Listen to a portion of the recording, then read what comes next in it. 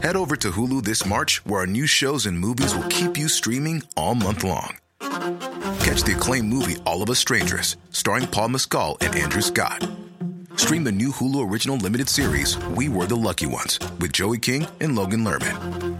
And don't forget about Grey's Anatomy. Every Grey's episode ever is now streaming on Hulu. So, what are you waiting for? Go stream something new on Hulu. Hey, I'm Ryan Reynolds. Recently, I asked Mint Mobile's legal team if big wireless companies are allowed to raise prices due to inflation. They said yes. And then when I asked if raising prices technically violates those onerous two-year contracts, they said, "What the f*** are you talking about, you insane Hollywood ass?" So to recap, we're cutting the price of Mint Unlimited from $30 a month to just $15 a month. Give it a try at mintmobile.com/switch. $45 up front for 3 months plus taxes and fees. Promo rate for new customers for limited time. Unlimited more than 40 gigabytes per month. Slows full terms at mintmobile.com.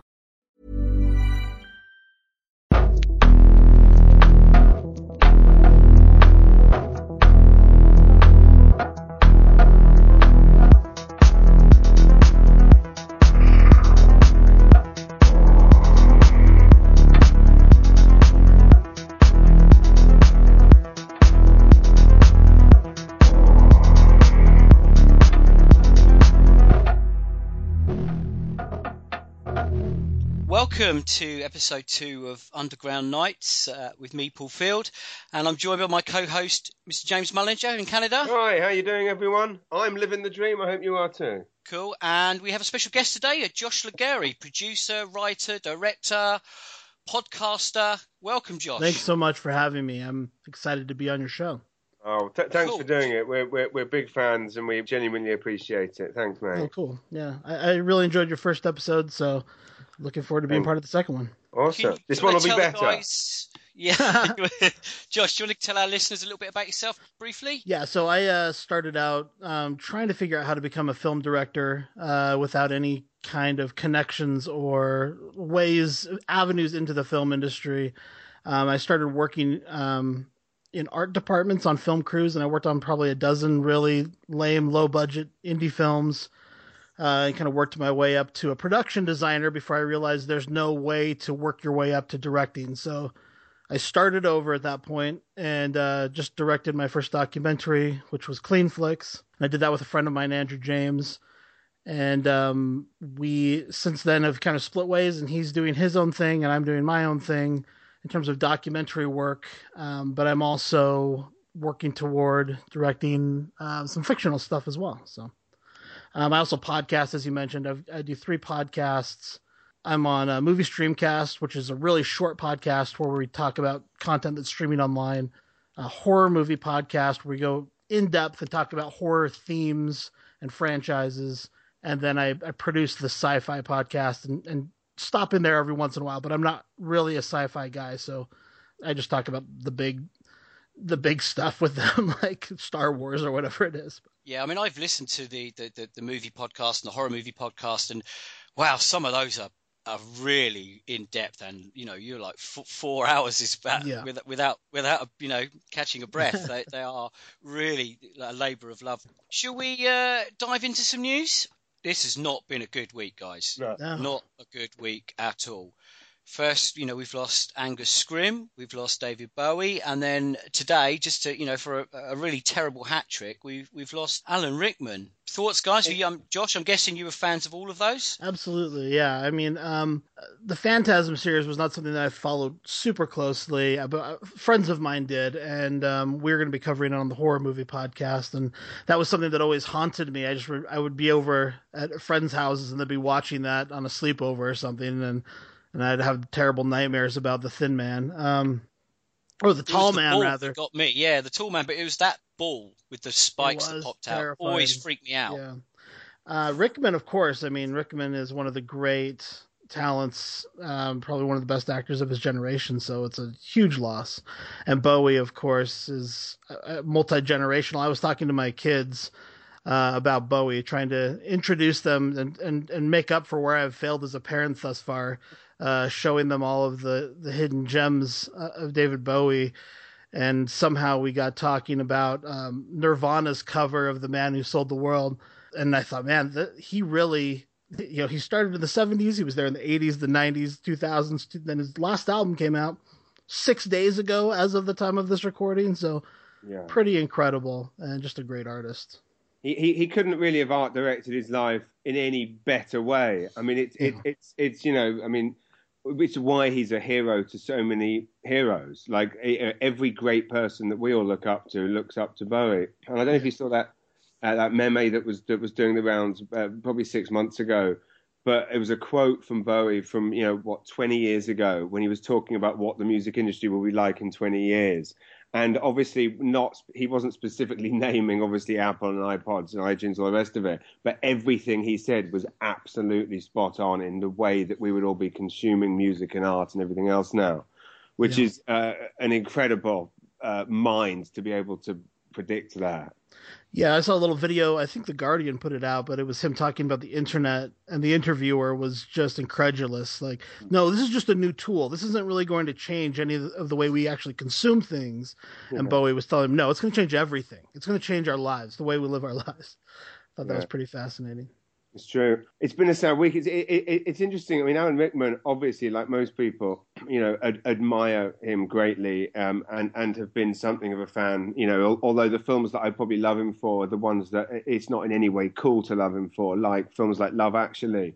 And this is obviously the day that every single person in the world that we know on Facebook trots out there. I once shared a dressing room with Alan Rickman and there's zero of any relevance or importance there. It's like, yeah, we love him too. Stop making it about you talentless talent vampire. But I'll tell you my Rickman story. I've been an eBay fiend for years. Like I've funded myself to university by buying. I've always collected VHS tapes, but this was 15 years ago when I started realizing that you could pick up a copy of Jack the Ripper for £1 at the charity shop and sell it for $300 on eBay because you couldn't buy that Jack the Ripper with Michael Caine in America. To cut a long story short, I used to obviously do my research and see what was selling for big figures. There was 2 Alan Rickman collectors, 2 or 3, one in America, one in England, who would basically, they had to own every Alan Rickman transparency, every photograph. Now, this just seems bizarre now, given how eBay's kind of so oversaturated because everybody's selling stuff on there and no one knows what's rare. But pretty much bought my first flat with the fact that I would get a transparency or a photograph of Alan Rickman and sell it on eBay for up to £1,000. Wow. Because these two, and as is the case, people always say to me as a collector, people always go, oh, what's rare? What's collectible? Or you go to someone's house and they go, oh, look, I've got Star Wars figures. They're worth a fortune. It's like, well, everything's only worth what someone's willing to pay for it. So tell me, what was this press photo of Alan Rickman worth? Well, it was worth £2. But find 2 idiots that both have a lot of money who both want it. Suddenly it's worth £1,000. So I guess for me, my story about Alan Rickman is simply that Alan Rickman basically supported me through many, many difficult years by having a lot of mental fans that had way too much money. Anyway, sorry. That's wonderful. Yeah. That's it. I mean, for me, Alan Rickman, my favourite performance will always be Dogma for playing. Probably, he's just so pissed off the whole time through the whole movie, and I love it. I do love a nice grumpy bastard. That was funny. I mean, you guys actually alerted me to his death. I didn't find out about it until I was reading the agenda for this podcast, and I was going to say, although looking back, I did notice my Facebook and Twitter feeds had quite a lot of unexplained quotes from Robin Hood, Prince of Thieves in them, but Die Hard it has to be my first time I ever saw Rickman, and I was a pretty early age that I saw him, and he was kind of cemented in my brain from a very early time. Yeah, that's an unforgettable performance. I mean, that's the one that we remember. Which is interesting that Die Hard was arguably the best Christmas movie of all time. And the film that we're going to be talking about at length, Making a Murderer, is probably the Christmas movie of 2015. Right. Okay, guys, we'll move on. The Oscar noms out today. Any thoughts? Any surprises? Well, I've got to tell you, the first thing I thought when I saw George Miller and Mad Max, which incidentally, I actually haven't yet seen the Mad Max Fury Road. I've heard it's amazing. I know I love it. It's just come on the movie network, so I will probably see it tonight. But I had a flashback to about 5 years ago. I was on a red carpet junket thing, interviewing the cast and director of Happy Feet 2. And George Miller, the director of Happy Feet 2, came along and told me that he was in the process and obviously this guy is old. He was there. This 80-year-old man stood there and said to me, "I'm working on a new Mad Max movie," and I thought, "Yeah, good one." Right. And I was picturing this kind of, and as a fan of the Mad Max movies, and I'm a fan of all these kind of post-apocalyptic movies, from the new Barbarians to the new Gladiators. I can honestly say I did not think this director of Happy Feet 2 was about to make one of the best movies of 2015, and he fucking did it. Absolutely, he did. That knocked me on my ass. I could not believe what I was seeing when I went into the theater. I mean, it is so high octane, and it's so many steps above in terms of energy of even any of the previous Mad Max films. I mean, it's just off the charts. And I'm not someone who loves action films either. Actually, I get pretty bored with them if the action is an advancing story. But the whole thing is action, and the action is telling the story, and there isn't much dialogue, but it is a true movie. It is moving the entire time, and it's pretty incredible. I can't wait. It did really well. It's picked up 10 noms in total. Yeah. That's insane. I was surprised by Bridge of Spies. I hate that movie. It was the most boring movie I've ever seen, and I was really bummed out to see that it got not only a Best Picture, but best was it writing from the Coen brothers? Of course, it's the Coen brothers, but man, that is such a boring movie. I don't think I'll see it. I mean, it's one of those things. Like, I mean, there's so many great films to see now, and of course, without wanting to do a very obvious segue into what we're doing, but like, there's so many amazing documentaries that none of us have even heard about yet, waiting to be discovered, that can impress us in so many ways and sucker punch us. When I see a film like Bridge of Spies with a fucking title like that, like, talk about a generic pulpy 1940s paperback dog-eared book outside a charity shop title, and then Spielberg, Hanks, fucking Spies, Yawn. Like, I don't think I will never see that film, and I'm so pleased to hear what you just said, because I'm glad that I'm right for thinking that. Yeah, and I'm the guy who would buy that pulpy novel. Like, I love espionage, I love politics, I like a good mystery thriller, suspense. This has none of that. It's just so boring. Right. I really liked it. What? What? Serious. I love all that Cold War stuff. I did too, but I can't imagine a more boring Cold War story. There's a really cool Cold War thing that's being shown on UK TV at the moment. It's called Deutschland 83. I don't know if it's going to come to the States. It's like a sort of Cold War, Berlin Wall coming down drama. It is really good and really good fun. So maybe you should try and hunt that down, Josh. We'll do. And obviously, I'm not saying which one of you is right and which one of you is wrong, but the one thing that's undeniable is that there is a curse, and especially, and it possibly is because of the excitement of most documentaries, but there is a curse amongst Hollywood movies at the moment of a lot of them just being fucking boring. I mean, and for example, in this movie, which was nominated, is a good movie, The Big Short, right? Which I went to see last week. Really enjoyed it, but the only reason I went to see it at the cinema was I knew, possibly because of my own attention span, that if I watched that at home, I'd never get through it. So I had to go and see it at the cinema. I was surprised not to see Tarantino at least get a writing nomination. That's where they usually throw him a bone. So I wasn't mad on the. We weren't going to get to the Hateful Eight, but I wasn't a massive fan. It was near the bottom of the list for Tarantino for me. I struggled with it because I thought it got cheap a few times, and I thought there were a few moments that were below the quality of the rest of the picture. But I don't know. It's definitely one that's grown on me since I saw it. I'm going to move this along, guys. To Best Actor, is DiCaprio going to grab this one for The Revenant? Let me see who else is on there. I don't know. Damon has a pretty good shot at that one as well. Eddie Redmayne ain't getting it for The Danish Girl, because I saw your tweet about that. That is ridiculous. It's just he goes he, and that's you're supposed to be dealing with like these serious transgender issues. And recently I've seen Tangerine, and I've been watching Series 2 of Transparent, which both deal with that in a really real kind of in your face way. And the Danish Girl is one of the worst, fluffiest bits of nonsense. Your nan would be offended by it. It's just I mean, the other thing is that people obviously criticise Redmayne for the fact that, he had the nerve to play someone with Hawking's illness. And then, of course, reap great demands for basically, spazzing up for a production. To then move straight into possibly the most contentious issue right now, which is transgender actors not getting the, to move into to that.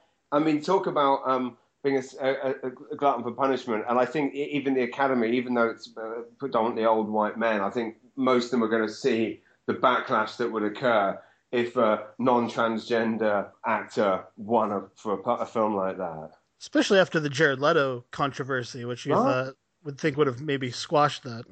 I know. That's what I thought was odd, because as I understand it, the show Transparent, the reason that it's so successful is that they use a lot of transgender people in the film, on the writing team and everything else.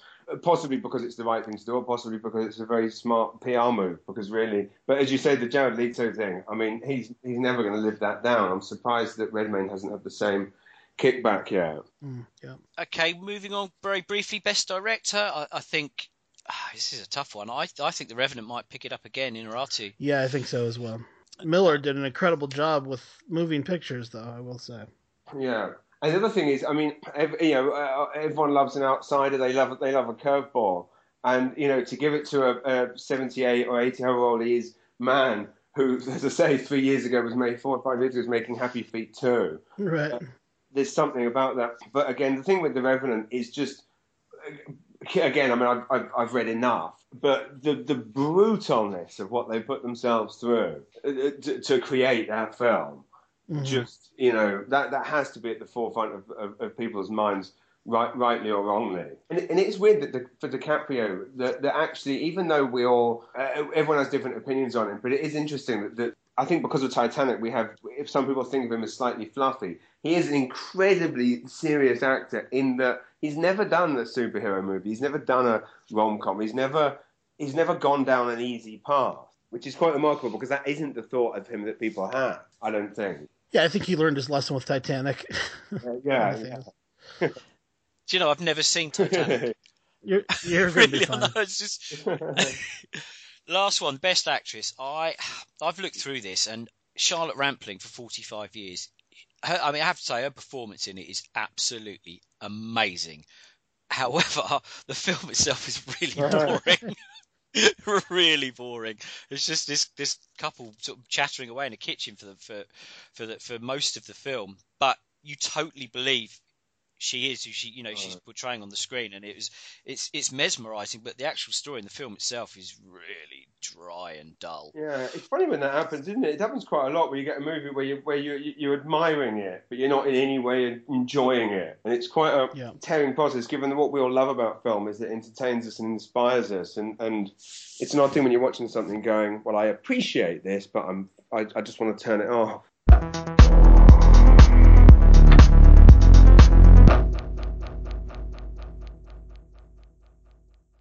Okay, in part 2, we're going to be looking at what's turned out to be a bit of a Netflix phenomenon, which is the 10-part documentary series Making a Murderer. The story of Stephen Avery and his woes down in Wisconsin. Guys, what are we thinking? Never going to Wisconsin. Exactly.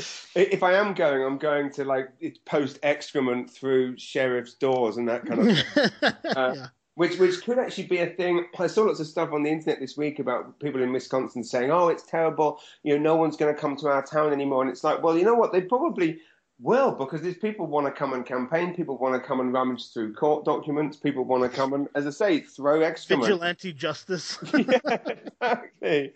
It's beyond insane. I mean, it's weird because it was the ultimate Christmas movie. We all watched it over Christmas. It's all anyone talked about. I think more than any other film since Facebook began, my feed was and is just littered with stuff. Yeah. I think the most interesting thing for me is that having seen it, and then of course every single do-gooder sharing things on your wall saying, "Oh, what Making a Murderer didn't tell you." And without fail, every single one of those articles that have a list of 10 things Making a Murderer didn't tell you, it did tell you or those things are so irrelevant it didn't tell us for a reason. Like, Stephen Avery told another a jailmate that he was going to rape and murder a woman. Did he now? Where's the recording? Oh, there isn't one. Well, that'll be why it wasn't included, because a bloke doing Life made up a bullshit story. Brainwashing. Right? You know what I mean? But what did you guys think? What was your kind of afterthought when you finished it? Well, I agree with you that this is the first thing that really it's interesting. I think. Well, I don't know how much the podcast Serial traveled. I don't know if that was a big deal in Canada or the UK, but only in that every article I read said it's like Making a Murder is like The Jinx and Serial. So I'm actually now one episode into Serial because of this, because every article about it mentioned. Yeah. Well, Serial, I will say, for me personally, is not nearly as good as Making a Murder. But what it did do is it was kind of the thing that got everyone listening to podcasts. It was the moment that podcasts broke in the United States, at least. And it was the thing that everyone was listening to. And I think Making a Murder is that for streaming content. This is the first time that a show has been on Netflix that really captured the nation and it seems the world's imagination and got everyone on there streaming the same thing at the same time. So I think it is very significant in that way. And I think it's interesting that both of those things are true crime stories. And I think that they, in tandem, have elevated true crime, because I think a lot of the true crime that we've seen, and again, I'm sorry, I can only speak to the United States on this, but a lot of the true crime shows that we see on cable television are pretty sleazy, pretty lowbrow in terms of entertainment value. Exactly. And we've had some good ones. I think things that preceded this, like The Staircase, the Sundance Channel miniseries, is very much like Making a Murder. However, it wasn't a cultural phenomenon as well. And so I think this is interesting. I'm really curious how this will impact the movie landscape or the streaming television series landscape. But I mean, I thought it was an incredible piece of work of nonfiction storytelling as well. And to think it's 10 hours, which when you think it's not just like everyone we know has seen and adores Paradise Lost 1, 2, and 3 and aware of it. But you go outside of your movie circle. Most people haven't heard of Paradise Lost. Like most of, I go to a dinner party, most people won't have heard of it. So it's an odd thing that you've got this kind of somewhat, by comparison, accessible 2.5-hour documentary as the original was, that most people haven't heard of. And yet Making a Murder is 10 hours you've got to commit. And yet everyone has seen it, from your postman through to the guy that shovels your driveway. So that to me is just remarkable, that suddenly to get that. And if you released a 10-hour film, it would be the most, one-off midnight showing art house crowd. Absolutely. Yet every Tom, Dick, and Harry in the world is devoted 10 hours to watching something that didn't have, a romantic lead or indeed, let's be honest, an ending. And I haven't got to the end of Serial, but as I understand it, the one thing these two things have in common is that they're essentially about fair trials and memory and the unknown. In that Making a Murderer doesn't have an ending. Obviously, it's all doom and gloom. He's still there. And B, no one has any idea what happens still. Yeah. It's really, it's just mind blowing, and I think for some of us who watched Paradise Lost when it came around, it's a little bit of deja vu, watching these documentaries and these poor bastards are still locked up. It's just been a phenomenon, as you said. Everyone's watching this, and people who I know wouldn't dream of watching a documentary. They are fully on board with this. I wanted to ask you, Josh, actually, it's 10 years of filming. Is that right for this? Yeah, exactly. How does the mechanics of that work? I mean, how do they just drop in and out? I mean, how do these guys support themselves? I mean, they must have to eat and live. I haven't read much on it, but I did read that it's a couple, filmmaker, lesbian couple from New York, they heard about the case on the news. After he got released, wasn't it? It was after he got released the first time. That's right. After he was released the first time, they came down to cover the story, and they hoped they'd be there for a couple of weeks. Ended up staying for 10 years. And there was at one point they had rented a home there. They were living there. So, I mean, it's a lot of work. And I'm assuming most of that was unfunded. I'm assuming most of that work was out of pocket, and knowing that they have the story of a lifetime. 10 years ago, they hadn't sold this to Netflix, had they? I mean, James, what were you doing 10 years ago? Right. I mean, but the one thing I wasn't thinking was that one day we'd be paying $7.99 a month to have access to hundreds and thousands of movies, and we'd be choosing a 10-hour documentary on a bloke from Wisconsin. It's quite remarkable. Yeah, I mean, it's hard to know. And I've seen them say, they didn't know what they were going to do. Were they going to do a 2-hour film? And of course, there has been debates. Could the show have been shorter? Was it too long? Would it have served better as a 2-hour film? And part of me during the 10 hours did feel like, come on, let's get to it. But in actual fact, given the unfair, I think, criticism they've had for leaving things out, it bloody well did need to be 10 hours, because people are complaining about the smallest of things being left out. And one of the things I really want to ask you, Josh, as a documentary filmmaker, how do you feel when you see these, and in a lot of cases it's Kratz and people, Ken Kratz and people like that saying this, or, Nancy Grace, whatever her name is, I mean, just completely ill-informed people. Right. But what do you think when you see idiots accusing the filmmakers of being kind of one-sided or brainwashing or not, as a documentary filmmaker, does it hurt you to see that, or do you think there's some truth to it when you watch I mean, different filmmakers have different motivations. I would say, based on what I saw, they attempted to tell a fair story. I know from my own experience with Cleanflix and another film I'm working on right now called Plan 241, which also has some true crime elements, it's very hard to get the cooperation of everyone. And so if you're trying to, let's see, how should I say this, present your film with an uninflected tone, if you're not trying to control the way the perspective from which the story is being told, you do rely a lot on your subjects. And if certain people aren't willing to talk to you, like the DA was not in Making a Murderer, what are you to do about his story? Well, you tell the story based on news clips and what other people are saying about him. And if he's unwilling to comment, what else can you do? Yeah, and then he comes out of the woodwork now and lies and says, I wasn't asked to be involved. And of course, they provide proof that he was. I mean, it does seem from as an outsider who's obviously now tried to read as much as possible, that I've not read a single valid kind of it was one-sided argument or they missed this out argument. I've not heard any evidence post, having spent way too many hours reading this stuff, right, that has led me to think anything other than what I saw on screen. And also, the one thing that we all kind of would have to admit with Paradise Lost 2 is one of the only steps wrong that they made was they did start pointing fingers at other suspects. Which I believe Joe has tried to defend and say, look, we were just depicting what other people were saying. But there was definitely implication. I think it was one of the boys' stepfathers. They start quite heavily hinting at it was him. And then suddenly in 3, they're like, oh, no, not him, this one. Sorry, guys, pack up your carrier bags full of shit you're about to throw at him and send the lynch mob home. It's not this one, it's this one.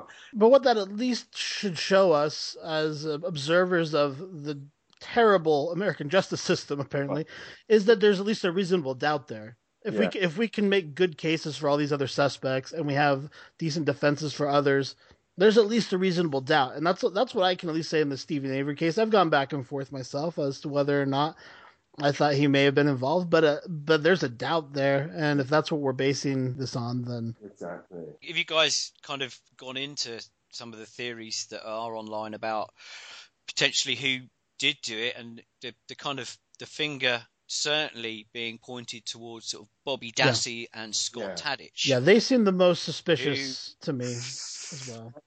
Yeah, I mean, they are each other's alibis. They got caught on numerous lies. They have a history of that kind of behavior. Access to the property, and they're gleeful about the fact that Steven Avery is going to jail for this.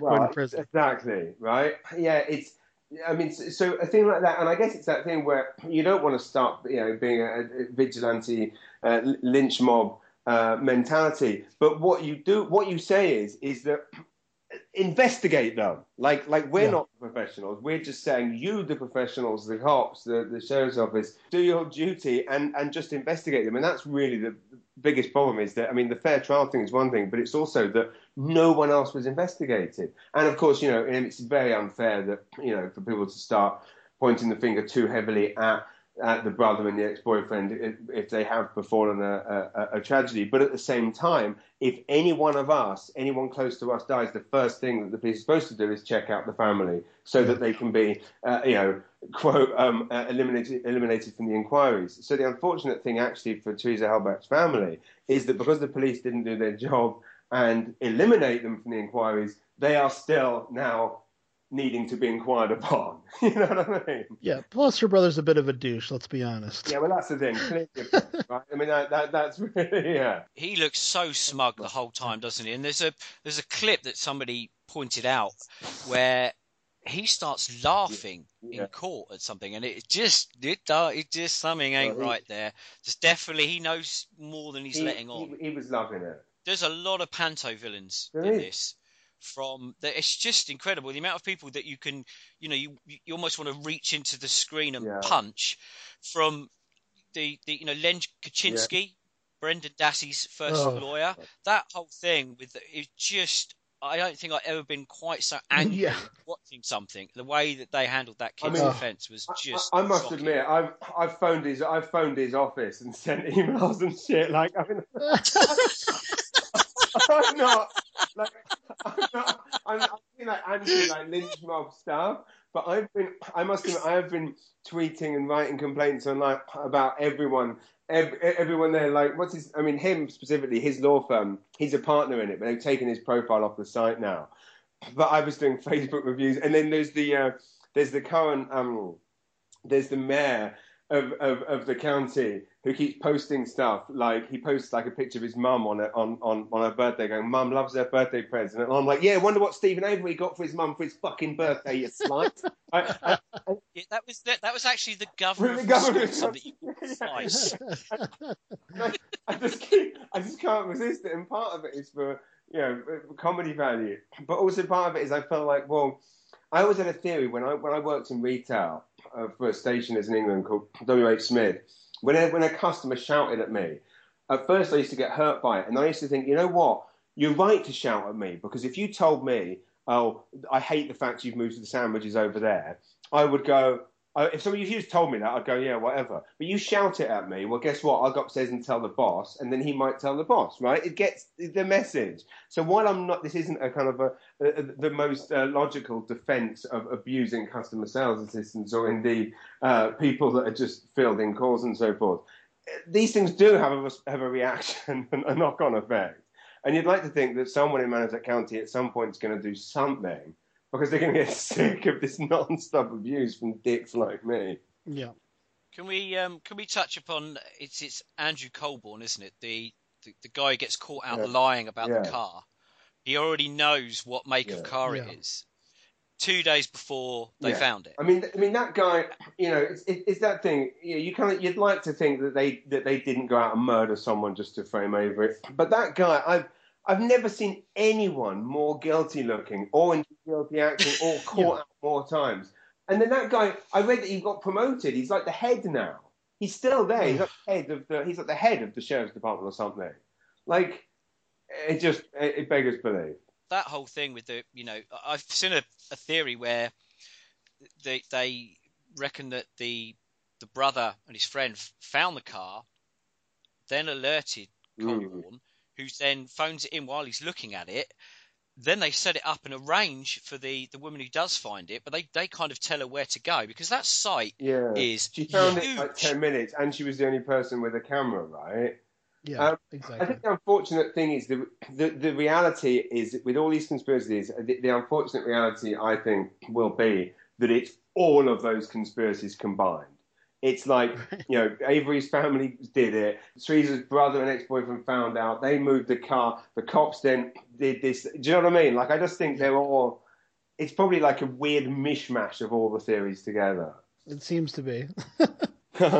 It's weird. I mean, the amazing knock-on effect of this film is that, for me, one of my favourite documentaries of all time was Dear Zachary, which I first saw 4 years ago, and it just fucking... I have the bruises from the sucker punch I felt when I watched that. And when I saw it, I'd be told 100 people to watch it, and I don't think any of them did. And the odd thing that's happened since Making a Murderer is that everyone I've told who watched Making a Murderer has now watched it. So do you think, Josh, like Making a Murderer is going to open the doors for not only more people to explore more interesting documentaries, but also make it easier for filmmakers like yourself to get funding for projects as kind of extreme as this? I like that idea, that second idea, quite a bit. The first, I mean, yeah, this is something we always argue about in the documentary community is, and look, first let me say, I think Making a Murderer is an incredible piece of filmmaking, so that's lucky. But oftentimes when we have a mainstream documentary, it's usually lesser than. It's a Bean Elmo or something. Right. And so there's all these arguments within the documentary community. Is it good that this documentary about Elmo is the biggest documentary of the year, or the Justin Bieber documentary is the biggest documentary of the year, or Jackass whatever 3D is the biggest documentary of the year? Right. Is that opening doors? Are those gateway drugs for people to be like, oh, I actually do like documentary, I'm going to check out some others? And that's, I'm not sure about that, but I think the nice thing is that Making a Murderer is well done. I think that helps. And I also think it is something to do with the streaming idea, because like you say, no one's going to go sit in an art house theater for 10 hours and watch Making a Murderer. No one's going to go in the old days to Blockbuster, the video store, and rent 10 different DVDs of Making a Murderer. But when you can do it from the comfort of your computer or your living room or your phone and watch these 10 episodes in a row, that binging that we've started doing in our culture is I think a big contributor to this as well. And so hopefully people will start following this Netflix model, Amazon, Hulu, and be creating original content like this more often. Yeah. Given the vast success of Making a Murderer, you would like to think now that if a documentary filmmaker, well, I mean, I live in I left London, England 2 years ago and moved to a small town in St. John, in New Brunswick, in Atlantic Canada. And we recently had a trial very, very recently that ended. Very bizarre case where one of the most powerful families in the province, they own Moosehead Breweries, which sells beer all over America and Canada. Basically the son killed his father, or allegedly, I should say. And the trial ended. He was found guilty, and yet there is like next to no evidence he did it. Very similar. It was weird because this was all unfolding over Christmas, so similar time as I was watching Making a Murderer. And he's supposed to have stabbed him 50 times, and yet there was the tiniest trace of what could be blood on his jacket. No real evidence whatsoever. So much reasonable doubt, but found guilty. Anyway, my point being that while this thing was unfolding, I kept thinking, my goodness, this would be and the cast of characters involved in this this thing to happen in this tiny city with zero crime, where no one ever gets murdered here, and then suddenly it's the most powerful man in the city, and it's allegedly, possibly, maybe not though, his son. I guess what I'm getting at is that it would have been an incredible, and still possibly would be as this story unfolds more as he appeals, but a filmmaker's dream. But you would like to think now that if someone went to Hulu or Amazon or Netflix and said, there's this thing we want funding, do you think that they're more likely to fund something? Oh, yeah. Netflix, for sure. And I think the idea that kind of came to me as you were talking is, I think the biggest change that we're going to see from a documentary filmmaker's point of view is the support for the stories we're already trying to tell. I'm working on a film right now called Plan 241. It has to do with a criminal case in Alaska that turned into a federal court case.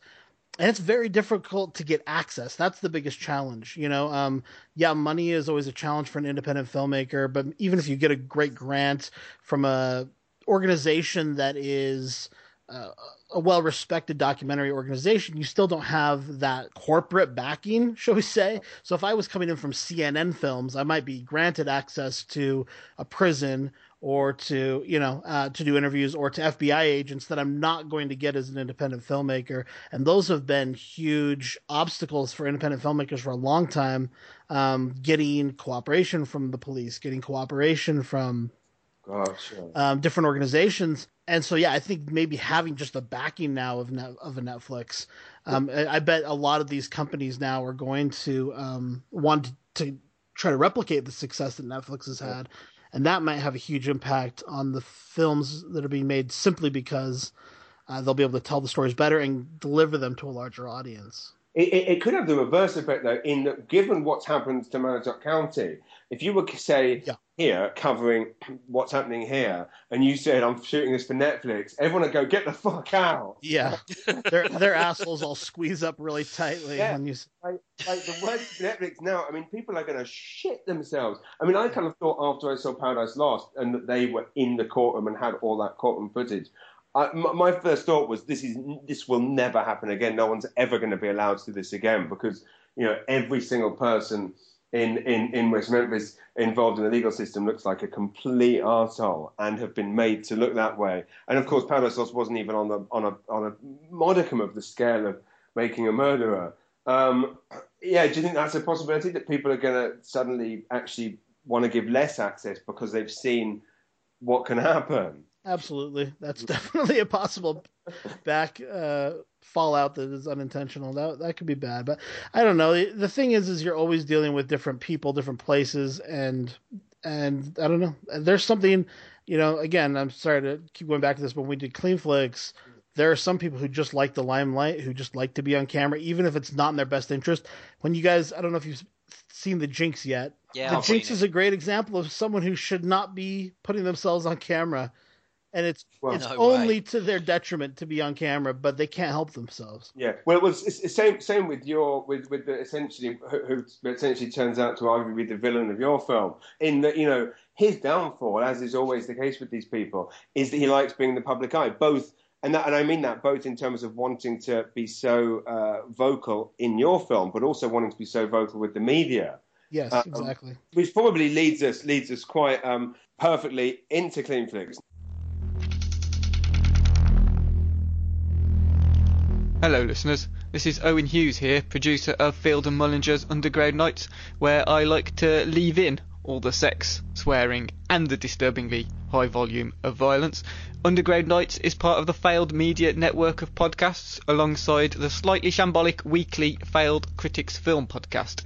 You can find both shows by searching for the Failed Critics podcast on iTunes, where you can leave a review of the show, which is incredibly helpful for spreading the word.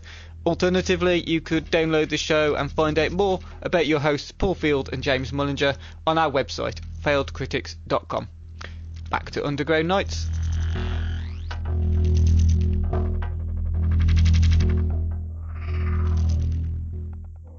I'll say this, one of the wonderful things about, again, we've said this about Making a Murderer, opening people's eyes to things. You know, Paul said to me, you know, that you were coming on this and that I should check out Clean Flicks. Now, the odd thing, again, I'm someone that, one of the unfortunate facts is that documentary films, until they're nominated for an Oscar, they don't get the coverage that they deserve everywhere. Sure. Yeah. But what's so weird is that this is like something that I'm so fascinated with, in that I'm fascinated by the industry, fascinated about the concept of piracy, but also because as a child, my dad would create Clean Flicks movies for me. No way. Yeah.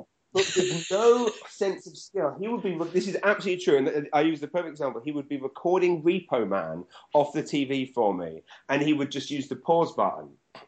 So quite often, if a woman started taking off her top, but then it was going to cut scenes, he might pause it, and then, of course, it would be nothing, so he'd restart it. And then some cases, if it kicked off suddenly, he'd stop it, rewind the tape a bit. So, I mean, the first time I saw Repo Man, it was 23 minutes long.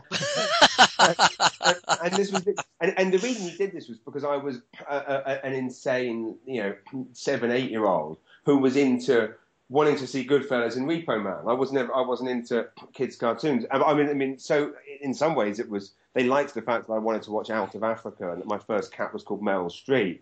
But also, they were trying to kind of celebrate this love of movies. But anyway, so that was the reason why he was doing these Clean Flicks edits. But what I couldn't understand watching these people that you were interviewing was that if you're so moral, why do you want to see Goodfellas? Yeah, there was a big disconnect there for sure. And I think for me the answer is they want to feel like they're part of the cultural zeitgeist, and not be alienated from kind of, just like with Making a Murderer, everybody's talking about it. You want to watch it, but if there's a 3-minute nude scene, they're not going to. And so to give them the opportunity to take part in it.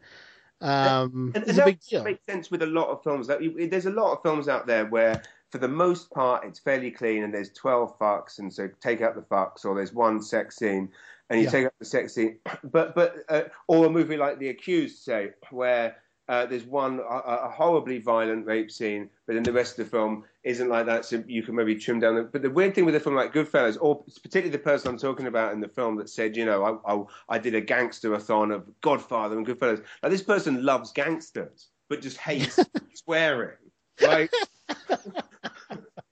Yeah. Josh, just very quickly, because now your film's kind of freely available, people can rent it in the UK now for a few bucks, which wasn't the case for quite a while. Just give us a kind of an overview and explain the whole concept behind the Mormon Church and what they can and can't see. Yeah, so there was in the Mormon Church, the leaders they call the prophet, and they take the words that he says over the pulpit as basically. Cool fact, a crocodile can't stick out its tongue. Also, you can get health insurance for a month or just under a year in some states. United Healthcare short-term insurance plans, underwritten by Golden Rule Insurance Company, offer flexible, budget-friendly coverage for you. Learn more at uh1.com. Basically scripture. And in the 80s, there was a guy named Ezra Taft Benson that was the leader of the church. And it's like the Pope, basically. And he said, hey, the funny thing is he was talking only to the young men at the time, but he said, don't watch R-rated movies.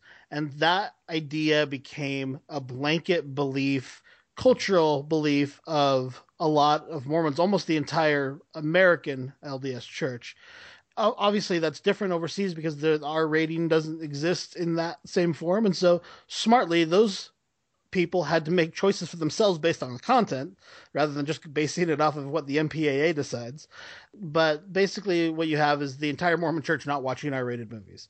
And so when Titanic comes around, there's this massive interest in seeing Titanic, which itself, I believe, was only PG-13, but there's this big nude scene in the film, of course, with Kate Blanchett. You wouldn't know this, Paul, having not seen Titanic, but there's this massive nude scene where she's, Leonardo DiCaprio draws her like one of his French girls, and she takes her top off. That's it. And basically all these Mormons, tweens wanted to watch the film, and so Cleanflix served this massive audience by taking those VHS tapes, taking out some scissors, finding the moment that this takes place in, and physically cutting the VHS tape with some scissors and taping it together with some Scotch tape. And they create a new business is born, basically. And it's not totally new. I mean, in the United States, they've been editing films for television and for airlines for a long time. But the idea that you could rent this and take it home with you or buy it even and take it home with you was a totally new idea with Cleanflix.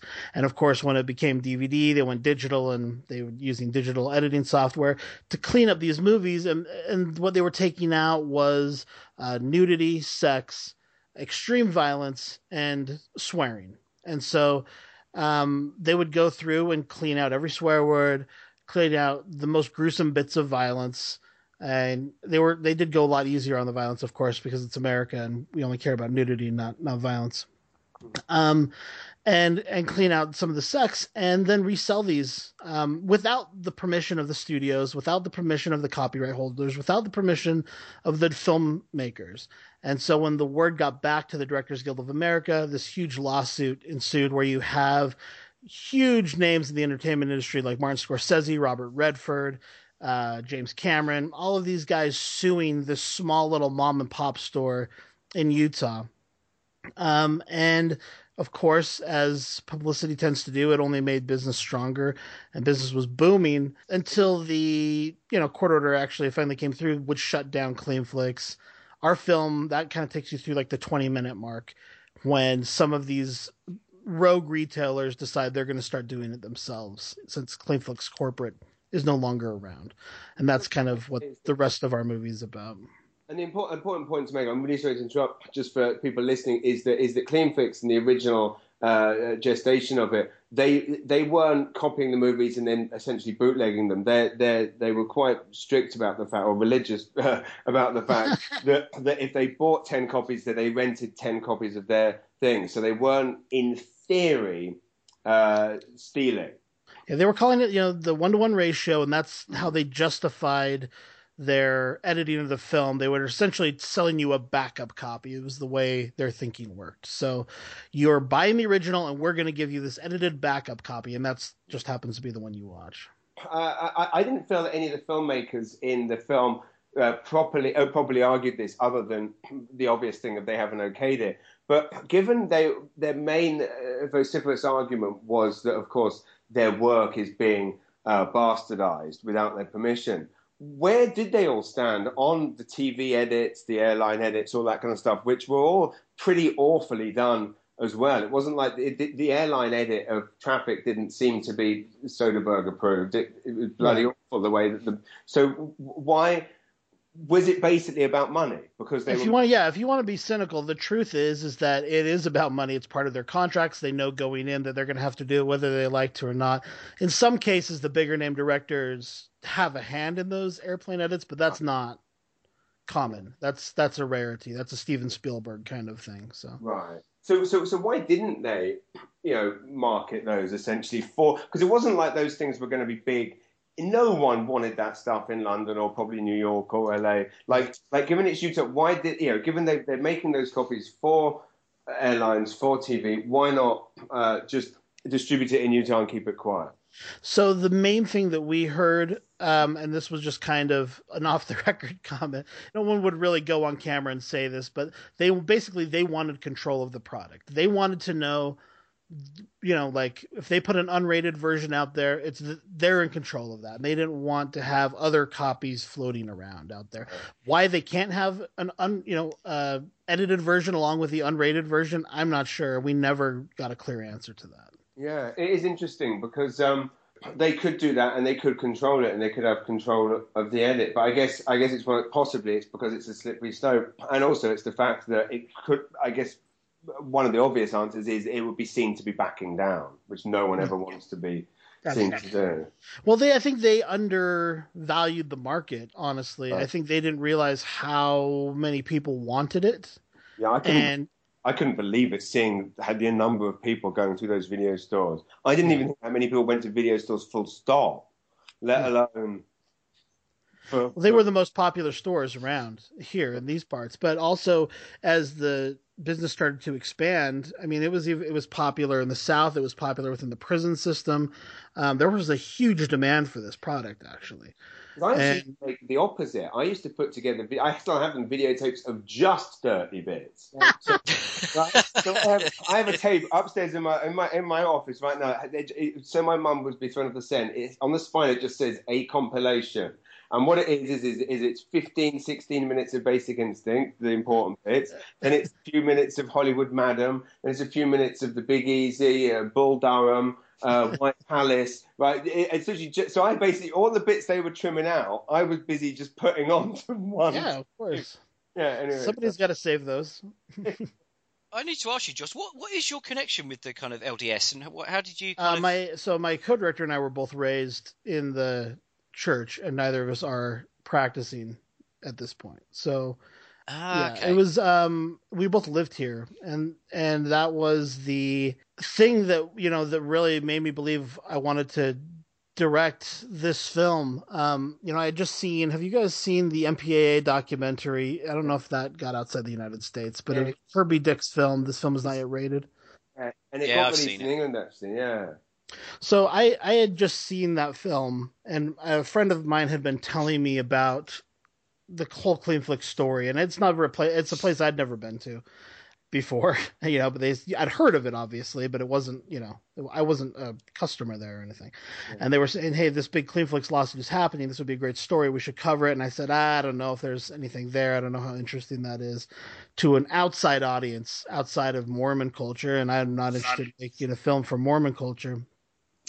And then I went and saw this film was not yet rated, and I thought, okay, we can definitely do a film about that if they made a movie about this. And so that was kind of my inspiration point in terms of leaping into it. And yeah, I mean, I think church gets painted to outsiders as more devious and conservative than it actually is. Well, you turned me on to quite a few. I've watched since this. gone on and watched quite a few sort of LDS docs. Some of them you've pointed me towards. I think there was the one with the guys at the New York Dolls. That's a great film. That was awesome. The one where the kids try and almost like escape the church. Sons of Perdition. There we go, brilliant. And then this last week I watched Prophet's Prey. Oof, now Sons of Perdition and Prophet's Prey are both about like crazy offshoot groups that aren't part of like mainstream culture. So I don't know if that's clear from seeing those films. Probably not here. Yeah, but if you can imagine, they're like the difference between the people living in the village and then the people living in the woods by themselves. Like that's kind of, you know what I mean? Like they're a severe offshoot of what everyone else in town is doing. They're not, that's not representative of the main Mormon culture, but it is definitely an offshoot. It just happened to be an offshoot from 100 years ago. And we live in a place where there's a lot of deserts and they can go start their own communities, you know? So yeah, I think because of stuff like Prophet's Prey and Sons of Perdition, and maybe because of Cleanflix, I do think that there's maybe an unfair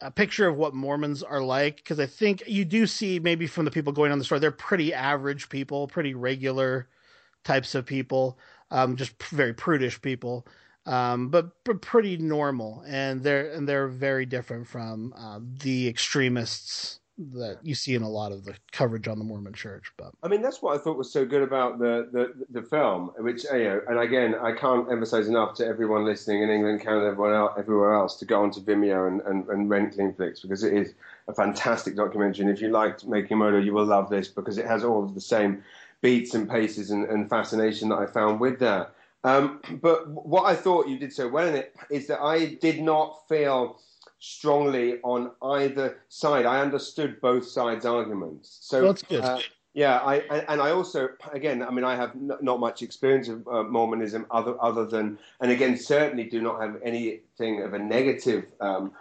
connotation in my mind before. My wife does work with some Mormons, and again, only good things. And similarly, knowing nothing and then watching this, they all just seemed like all the people visiting the store, even though I couldn't necessarily understand the mindset of the person that desperately wants to see Goodfellas.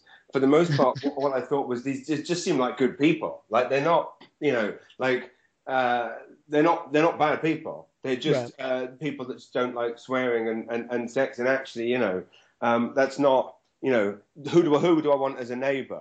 That person or the person that just wants to watch Hostel 15 times a day. You know, I'll pick them any day. So yeah, I thought that. And especially given that you got access to these amazing, you know, superstar Hollywood directors, you didn't steer the film in their favor. It was very balanced, which a lot of people I think would have been tempted to do, to be like. Yeah. And we've been accused of being biased in both directions, and both sides of the equation have been mad at us as well. So to me, that's a good sign. Yeah.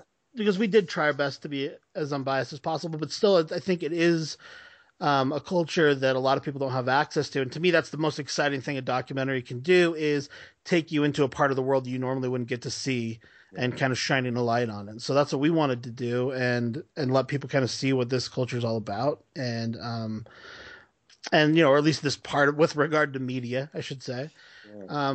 And so, yeah, I mean, I agree. I think Mormons are people whose intentions are good for the most part. I think generally speaking, I think all the Mormons that I know are people who are trying to be good citizens, be good people. I will say lately, since we made Cleanflix, it's gotten a lot more extreme in the United States. There's been a lot of stuff that I personally can't agree with, which is why I've distanced myself from the church more recently, which has been a lot of LGBT issues and things like that. So it's interesting, and we touched upon it. We'll probably come back to Dear Zachary, but and of course, one of the amazing things about Dear Zachary is this kind of sucker punch of a moment, kind of halfway through the film.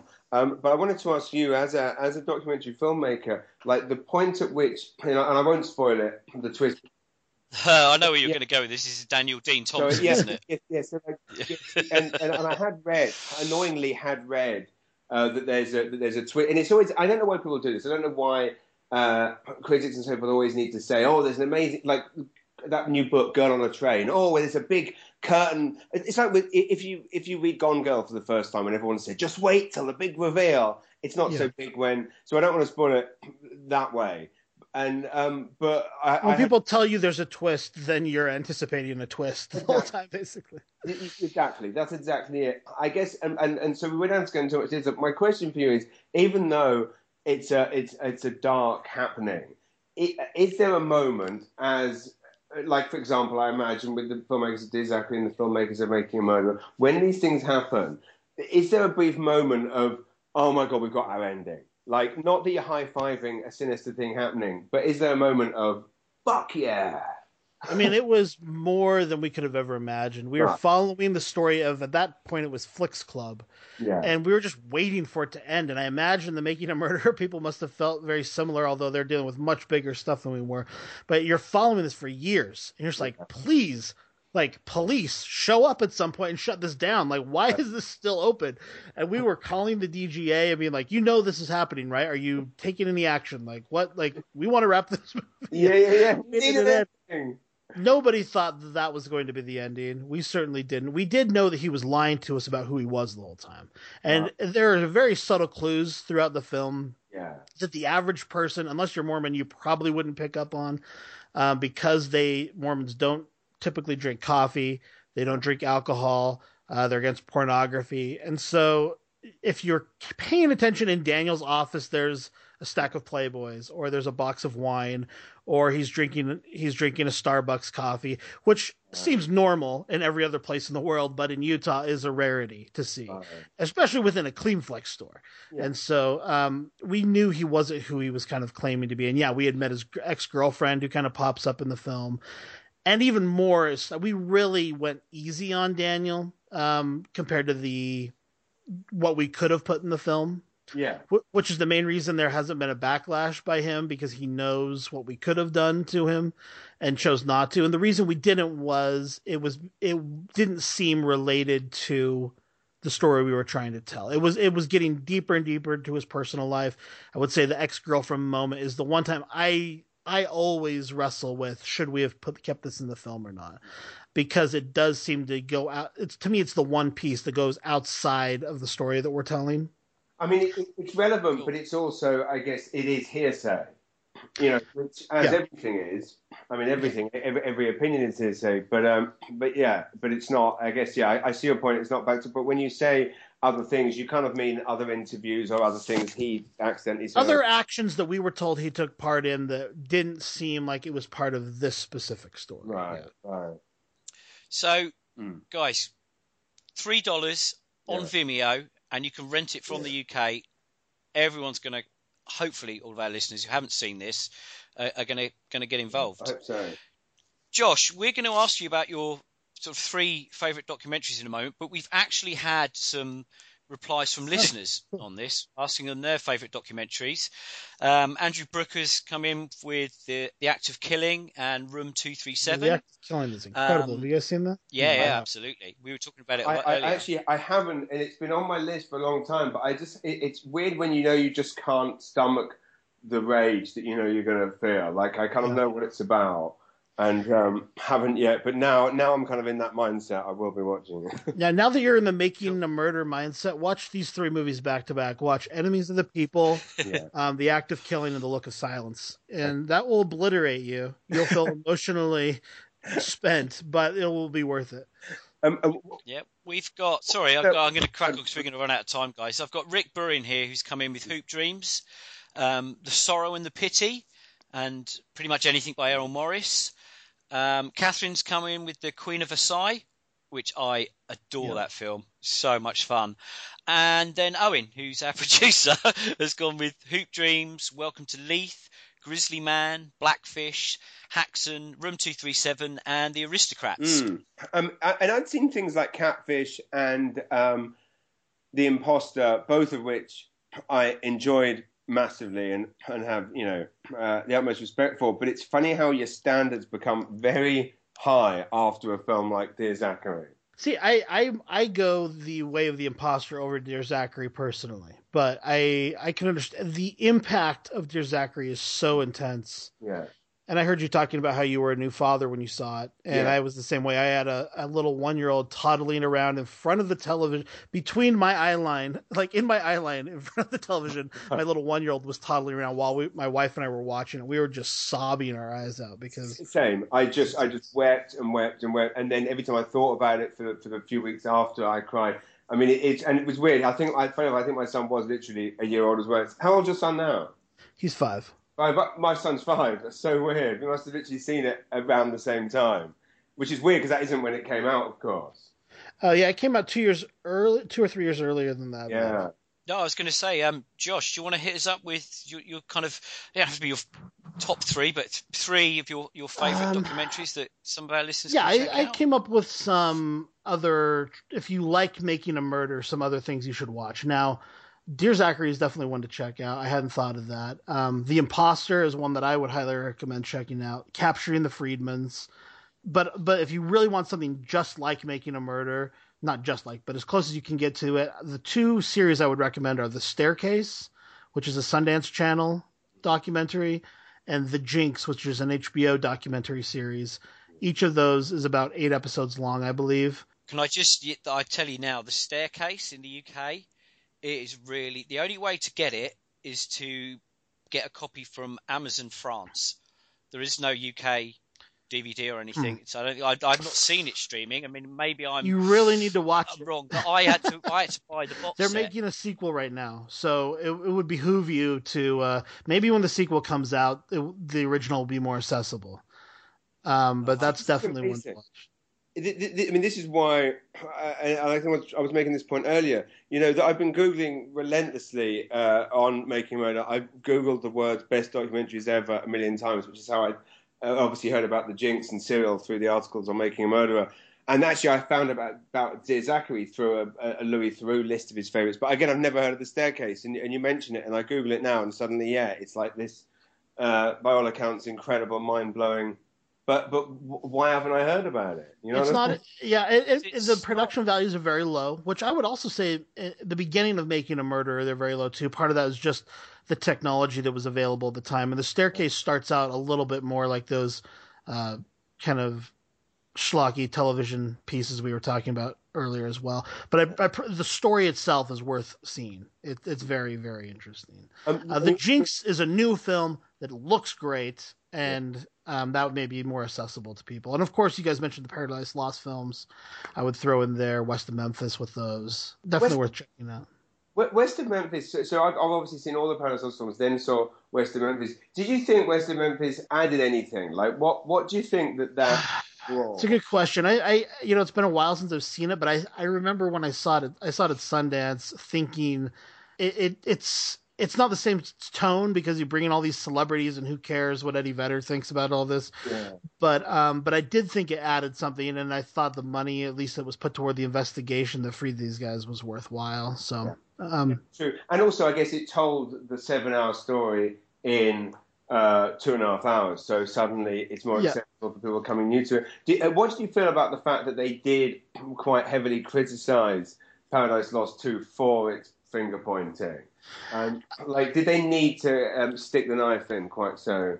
I think a lot of that was because there was such a rivalry between the filmmakers at the point that was made, and it's a shame. But when you're a collector of something, you just have to have all of them. To me, that's what West of Memphis is. It's like you got to finish out the set. Yeah. You've got to have the whole tale. And Devil's Knot. I don't know if you guys have seen Devil's Knot, but I almost couldn't watch it because it just sounds by all accounts is terrible. But it's the fictional Reese Witherspoon. Yeah. Awful. But again, I just had to see it. It was just one of those things, but because it's kind of part of the fabric of that story. I like fun documentaries as well, though.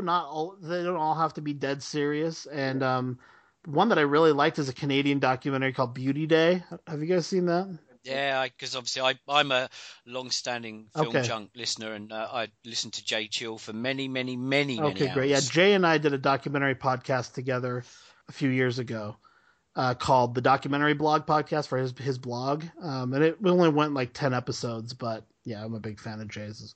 I listened to that great. as well. Awesome. Yeah. Can I ask Josh what you particularly liked about The Imposter? Because again, I loved it, but I'm curious. Like, I love The Imposter. Yeah. I love it. Okay, so The Thin Blue Line is a classic in the genre. Yeah. And I think the reason it's the classic in the genre is it was the first film to do these reenactments, but they're not like the cheesy TV reenactments. The way they were doing the reenactments where they were from a subjective point of view. So they were showing you they were not trying to show you this was a camera that was there and this is what you would have seen had you been there. No, it's showing you this is what this person is telling you, and you can look at it for clues as to whether or not they're telling the truth. And The Imposter, taking a cue from The Thin Blue Line, does it better than any film I've ever seen, where it's giving you all of these subjective reenactments of the events, and it's up to you to kind of try to piece those subjective stories together and try to find the truth for yourself. I love that. I absolutely love it. It's one of those things. Like I guess for the whole film, I like them wanted him to be. I wanted him to be the son. Yeah. You know. Well, the weird thing about The Imposter is there is a fictionalized version. Really?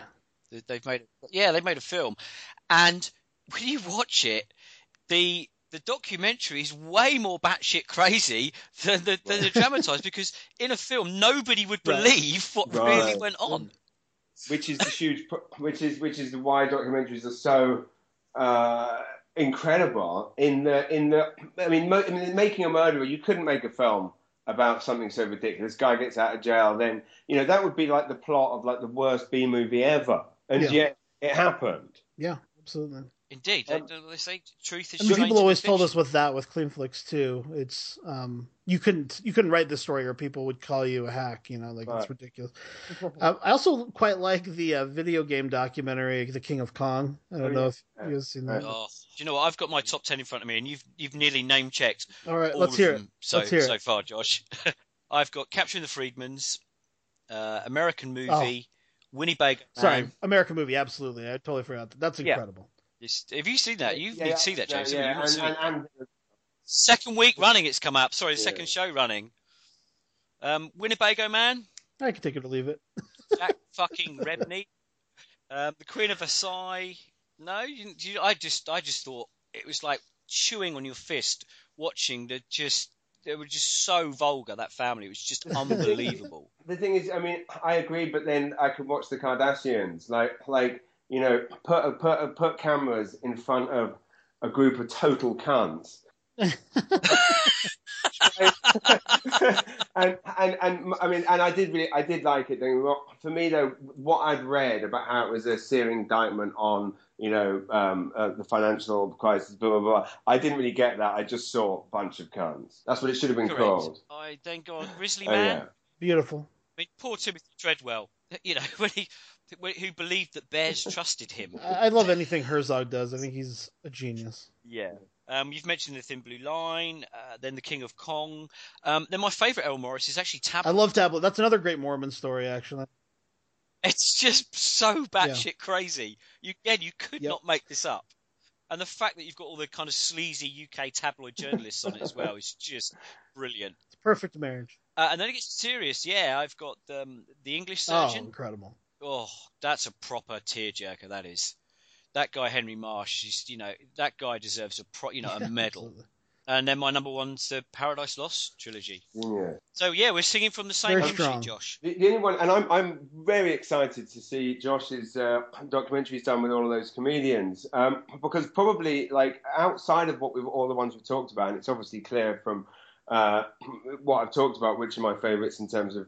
Obviously, Paradise Lost, and of course, now Clean Flicks would indeed be on my list. But the documentary that's changed my life the most, and I think you speak to any comedian, the film that they watch the most and talk about the most is the film Comedian, about Jerry Seinfeld's return to stand-up, which is just, again, the production values aren't, big screen made, but of course that's the reality of, behind the scenes, gritty. The realness of stand-up. And I think, for me, watching the movie Comedian, seeing the struggle of Orny Adams alongside Jerry Seinfeld, it's almost certainly the film that gave me the impetus to start doing stand-up. Really? You wanted to be Orny? And so, I mean, I have loads of tales from this. I mean, my love of it led to me, or my seeing, like, Seinfeld's story when he talks about how, Glenn Miller and his band broke down in the middle of the woods and they're carrying and they're broken and they're tired and they're ripped and they're torn and they come to this house and there's a beautiful, warm and scene and a family eating, and where the drummer turns to Glenn and says, "How do people live like this?" Like to me, that profound statement, it created kind of, or watching the process of both these comedians created my love of stand-up, and it's something that I've been able to tell Seinfeld many times, having got to know him through my love of that, through the fact that it was that got me into stand-up. That was a fact that he liked, and he was in a TV show that I did in England. I've interviewed him numerous times for GQ. We kind of became friendly. And then 2 years ago, next month, my first working gig in Canada when I moved here, 2 days after I moved here, was opening for Orny Adams over 7 shows over 5 months. That's so funny. And it's a fascinating thing. And I hope and again, lovely guy who gave me this shot, etc., etc. The one thing I will say, and I hope if he ever listens to this, which I don't think he will because it's not about him, is that you watch a film like that, made possibly almost 20 years ago now. And you would think that would change a person. But the wonderful thing with documentaries is they just capture what's there. And the reality is, if you want to know what he's like now, you would just go, what would that person be like in 15, 20 years? And that's it. It didn't create a kind of moment of humility and big change. But to me, nothing captures the reality of what I do night after night better than that film. Another story Seinfeld tells, which is, again, I quote this all the time, but it's that thing where now that I've made something of a name for myself where I live in Canada, people go, "Oh, it must be easy now, now that name's above the door of the theatre, people come to see you."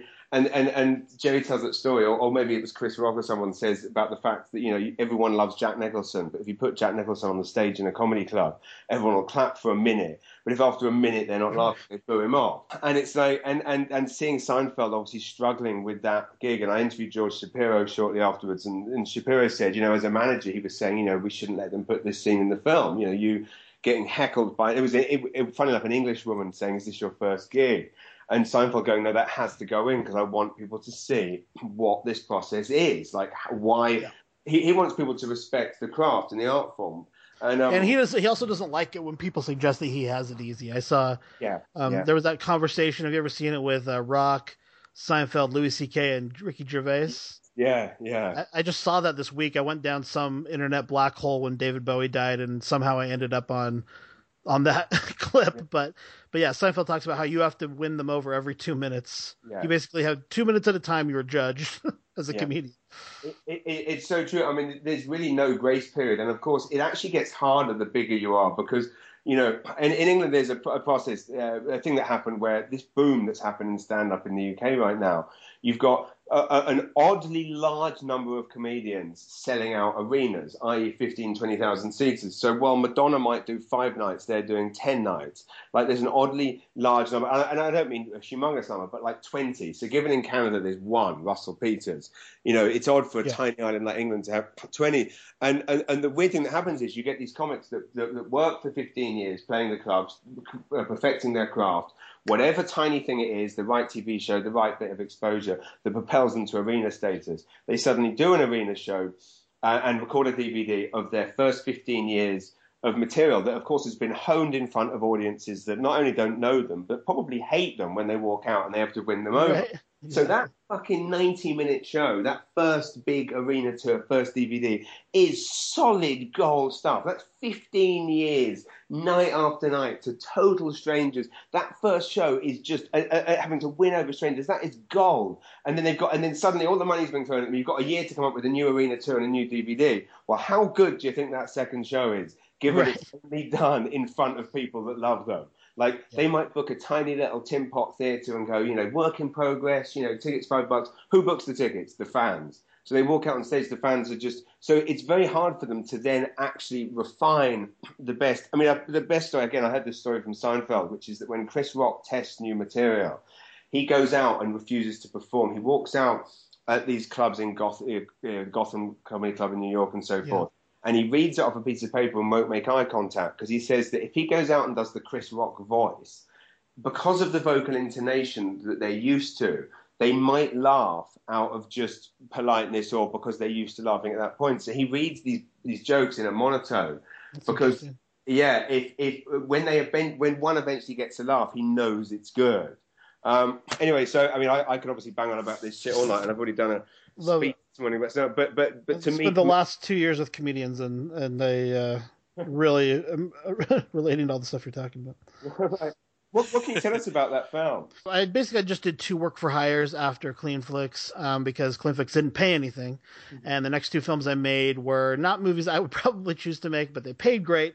And I did those, and now I'm back to working on a passion project while those are in post-production. But one of those had a lot of comedians in it. It starred a comedian named Dave Stone, who's a relative unknown, but he was on the big American contest comedy show. Last Comic Standing. Yeah, he was on that this last season. Anyway, we ended up getting to work with Kyle Kinane and Nick Thune and Pete Holmes.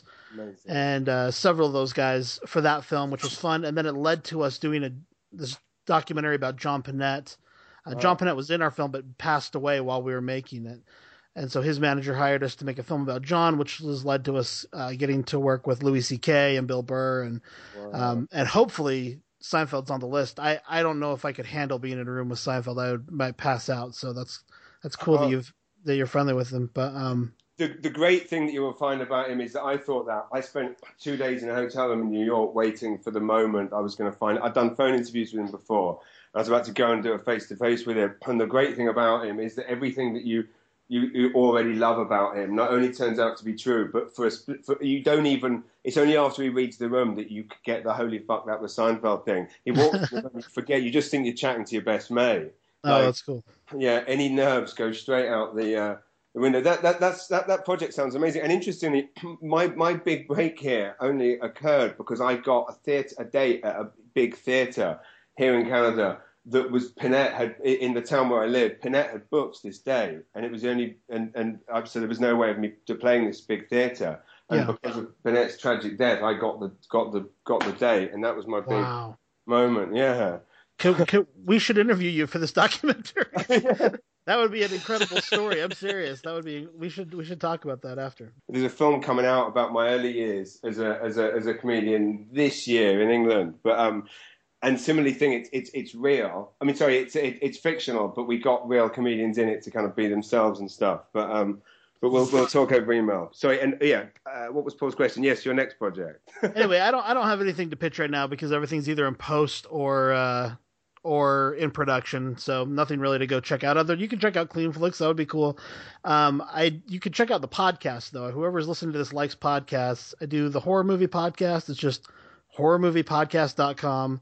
moviestreamcast.com, and if you're so inclined, I'm not on it as much, but the sci-fi-podcast.com, and you can always find me at one of those places. Cool. James, anything to plug this week? You've got, mate, every time I get exhausted just looking at your social media. You've got so much stuff going on. The project that I just announced this morning, which I'm excited about, is basically CBC have just commissioned a filmmaker here in St. John to make what is essentially the definitive documentary on St. John, which is where I live, which is about a city that people think of as the drive-by city. They think that it's, nothing happening. It's the nothing. And actually, there's a load of exciting shit happening here. And not just because I've moved here, but it's kind of happened in tandem.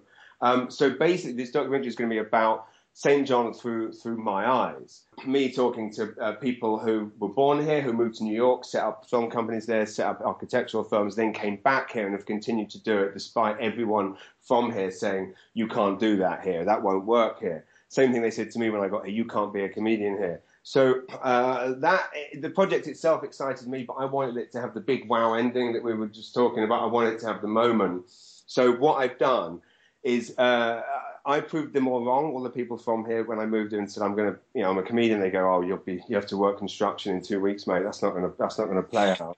So I kind of proved them wrong by, in the 2 years I've been here, kind of maintaining what I did in England, playing the same size rooms, but working enough, feeding my family. But the one thing that's never going to happen for me in England, I was never going to be the arena comic. I was never going to be doing the 10,000, 15,000 seaters. So what I've done, and my tickets go on sale on Monday, is I've booked the arena here in St. John, the 10, 15,000 seats that normally plays, host to Elton John, AC/DC, and Bryan Adams. Yeah. Last played host to Jeff Dunham, and before that it was Seinfeld. And I am going to sell more tickets than Seinfeld. That's my goal. And I'm going to do a grassroots approach, which is the same thing. Seinfeld might have a lot of pull. He might have made the greatest sitcom of all time. But what he isn't is in St. John 10 hours a day, being able to walk around the streets, go up to people, handing out flyers and doing it face to face, which is basically how I've always built up my business. So in theory, throughout the film, I'm going to be obviously talking about this thing, and if people have advice, even though the predominant nature of the film is obviously about St. John the city. And then in theory, the ending is me walking out victorious in front of 10,000 people, or it's me walking out to 2 people and my whole career's over, and I need to move out of my house because I'm putting all my but I like a challenge, and I've got 3 months to pack it out. So we'll see. But to be honest, I'm kind of, off the record, kind of not off the record, of course it's on the record, but I'm kind of not worried about it because it's kind of an easy sell, which is that, hey, we've managed to get this channel to agree to do a documentary about our city. If you don't show up, never complain again. If you can't get people off their asses to come to that, then what can you? So it's kind of a win-win for me in that I have this thing steering it. So, I'm obviously slightly worried, but it's no fun if you can sleep at night, right? You'll be fine. You're so balls out in your face. Everyone's going to come on. We'll see, but you got to try. You got to try. Cool. I'm sorry for running a tight ship tonight, but Owen, our producer, he's very, very strict on time. My wife. I was supposed to pick up the kids 20 minutes ago. So, an honour talking to you guys. Josh, thank you so much for your input tonight. It's been absolutely brilliant, and you're an absolute legend. I had a great time, guys. Thanks for having me. Thanks so much, Josh. Yeah, it really is a genuine honour, and I really, really can't wait to check out the rest of your films. It really, really means a lot. Oh, thanks so much. Best of luck with the show and with the podcast. It sounds like you guys are doing a great job. Thanks a lot, man. Appreciate it.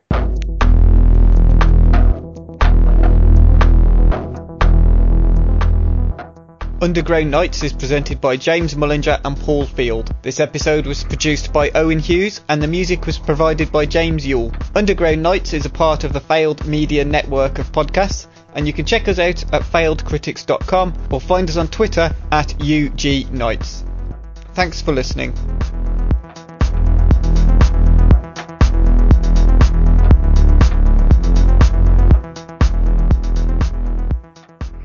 Josh, what I've got you guys. So, some of this might not be interesting to people but so when you were making Clean Fix, did you obviously have to go and get permission from the studios to use the edited clips as well? It was a big to do. I can imagine. So we started out down that road, and we had seen there's a really well known copyright attorney that works in Hollywood, and he's on the board of the National Documentary Association and works for Obama. And he basically, if he gives you the green light, you're okay to use it in fair use. And so because it's a documentary, it can pass as fair use, but it is very strict in terms of the way we're allowed to use the footage. Yeah. We had to cut a couple of the clips out, and there's a Jay and Silent Bob clip, for instance, that was borderline, and they would not clear that one. We had to go get permission to use that one. Interesting. So in a situation where you're using, so if you're comparing Private Ryan to Private Ryan, that makes sense in the documentary remit. But then, say with Clockwork Orange, where you're using it in a narrative way. Yeah. Is that something you then have to go to Warner for? Yeah, that is one that was another one that came up, but they ultimately cleared it. The Clockwork. What was the other big one that was difficult to use? Well, the one thing you can do is you can use it to tell your story. So when you talk about a narrative, what you're not allowed to do is do what we did with Jay and Silent Bob, which is just use it to tell the joke that they're telling. Right. Makes sense? Yeah, that makes sense. Yeah. So you have to repurpose it in some way. You have to use it to make a new point in some way. Yeah. So yeah, it's been a while since I thought about that, but yeah, that's basically the guidelines we were given. They looked at every single movie clip we had. We cut probably 5 or 6 out of the film.